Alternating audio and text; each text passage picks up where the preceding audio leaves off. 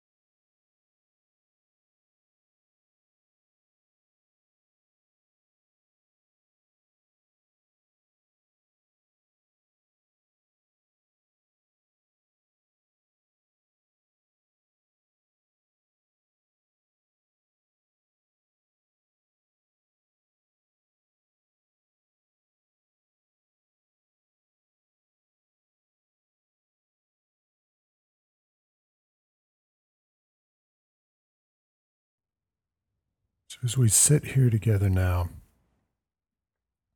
I'm going to invite you to ask yourself a question.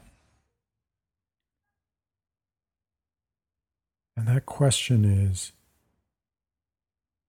what is the most prominent issue in my body right now?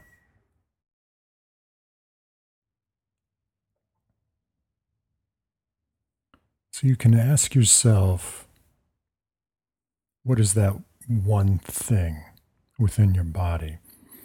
Another way to ask the question is, how is your life going right now?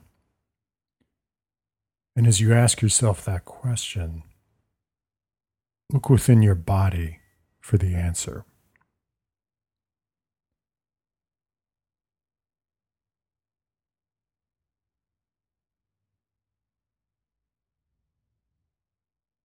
And as you feel a response, notice it. Just be aware of it. And then see what else is underneath it. What else is there? So you're allowing yourself to see what exists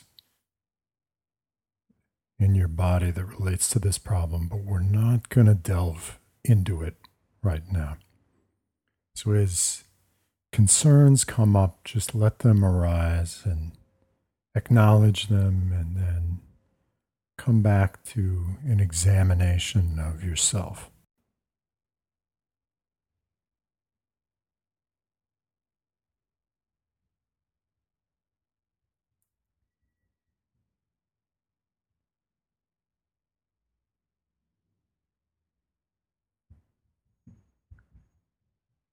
And now, as your attention is turned inward, examining yourself, choose one aspect of this problem to really focus your attention on. So now, rather than thinking about the problem, attempting to solve the problem through thought, which is not what we focus on in meditation, see where the problem shows up in your body right now. Where is it?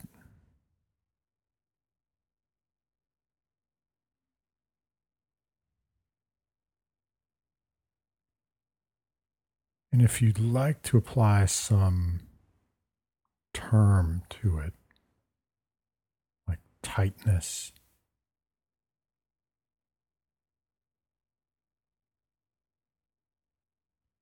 scary,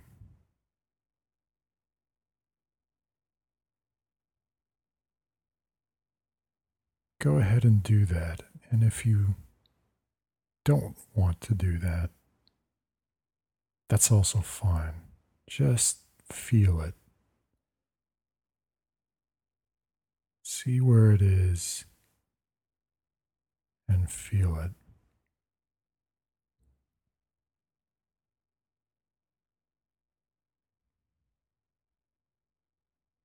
And now return to your problem and see if the two still match up.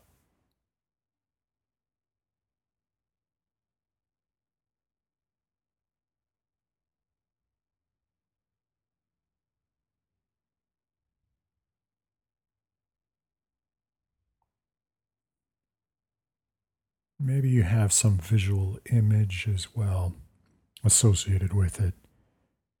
And maybe not. That's okay. Either way.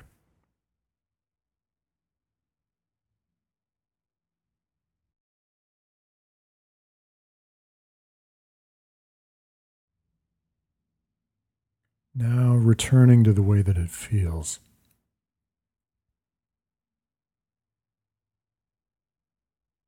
Can you ask yourself what it needs? If you bring your own compassion to those areas within your body right now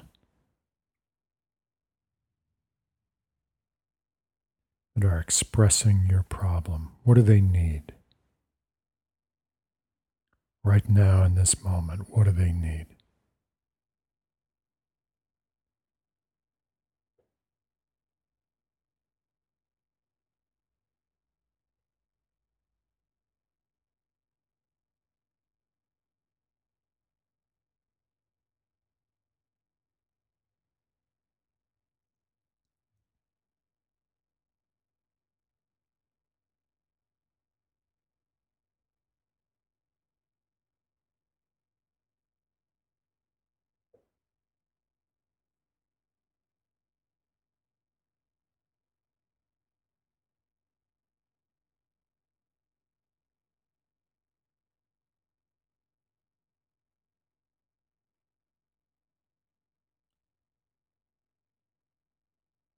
And we're going to begin the mantra now. I'll start and join in if you are able.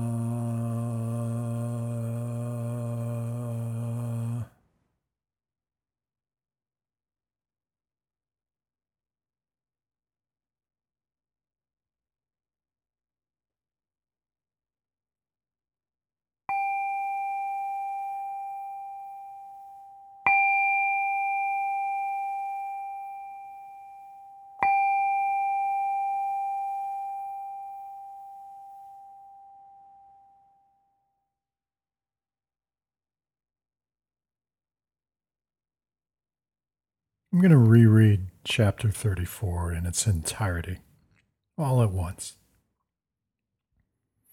Mighty Tao is all pervading. It is simultaneously on this side and on that. All living things subsist from it, and all are in its care. It works, it finishes, and knows not the name of merit. In love it nurtures all things, and claims no excellence therein. It knows neither ambition nor desire. It can be classed with the humblest of things. All things finally revert to it, and it is not thereby increased. It can be mentioned with the greatest of things. Thus does the wise man continually refrain from self-distinction.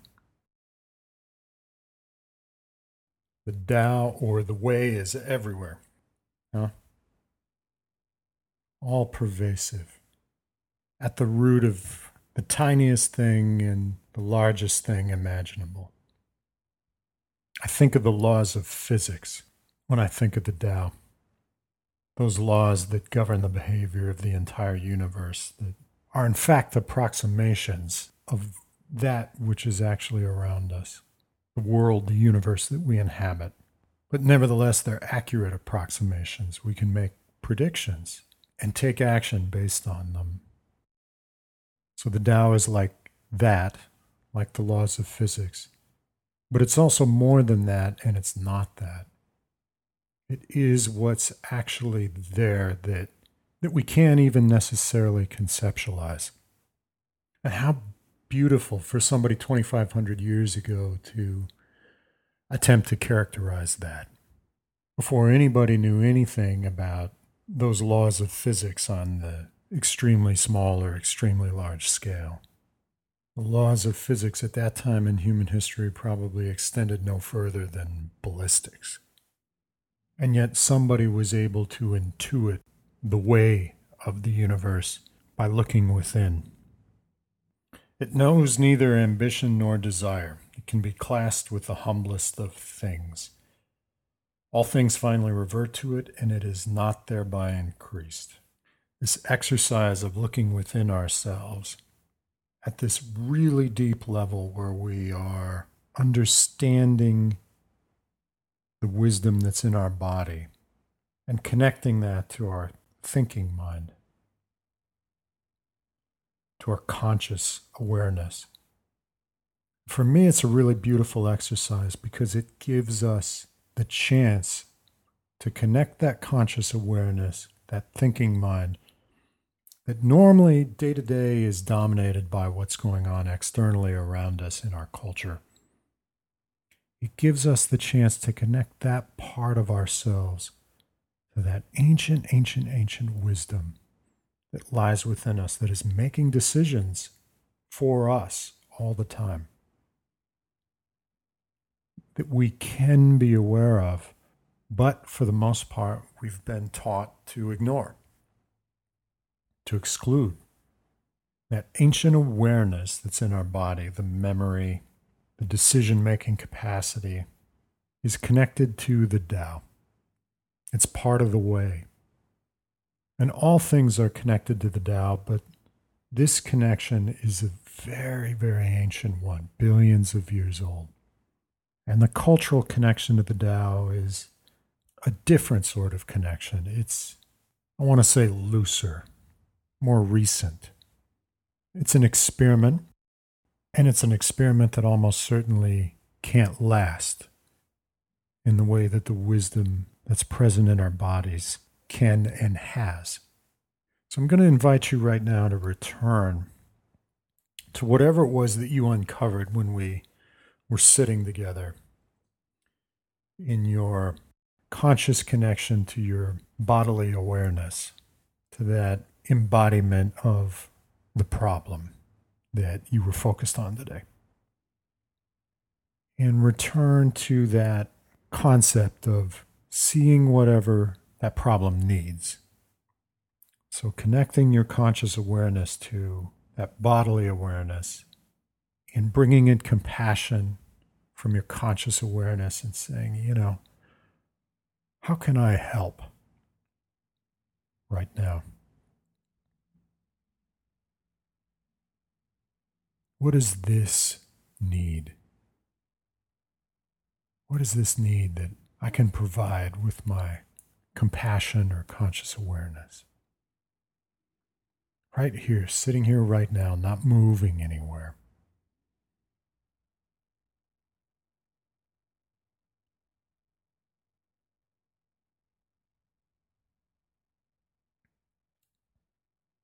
And, in the process of us taking this action together, I submit that we become more holistic creatures. And we live in a way that's a deeper connection to our true selves. And I know for me that has great, great value. And I hope that it does for you too. I hope that it does for you too. Staying connected to that inner truth throughout the day is well, 100% of the time, it's not possible. For most of us, I know it's not for me. But staying connected to it as often as we can gives us the chance to be who we really are, to create according to our destiny, if you want to use that word, to bring into the world that which our whole beings desire to create.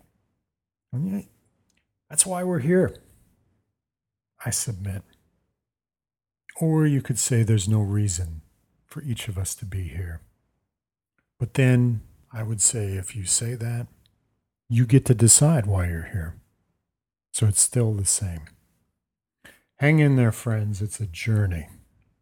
It's a journey that we're on together.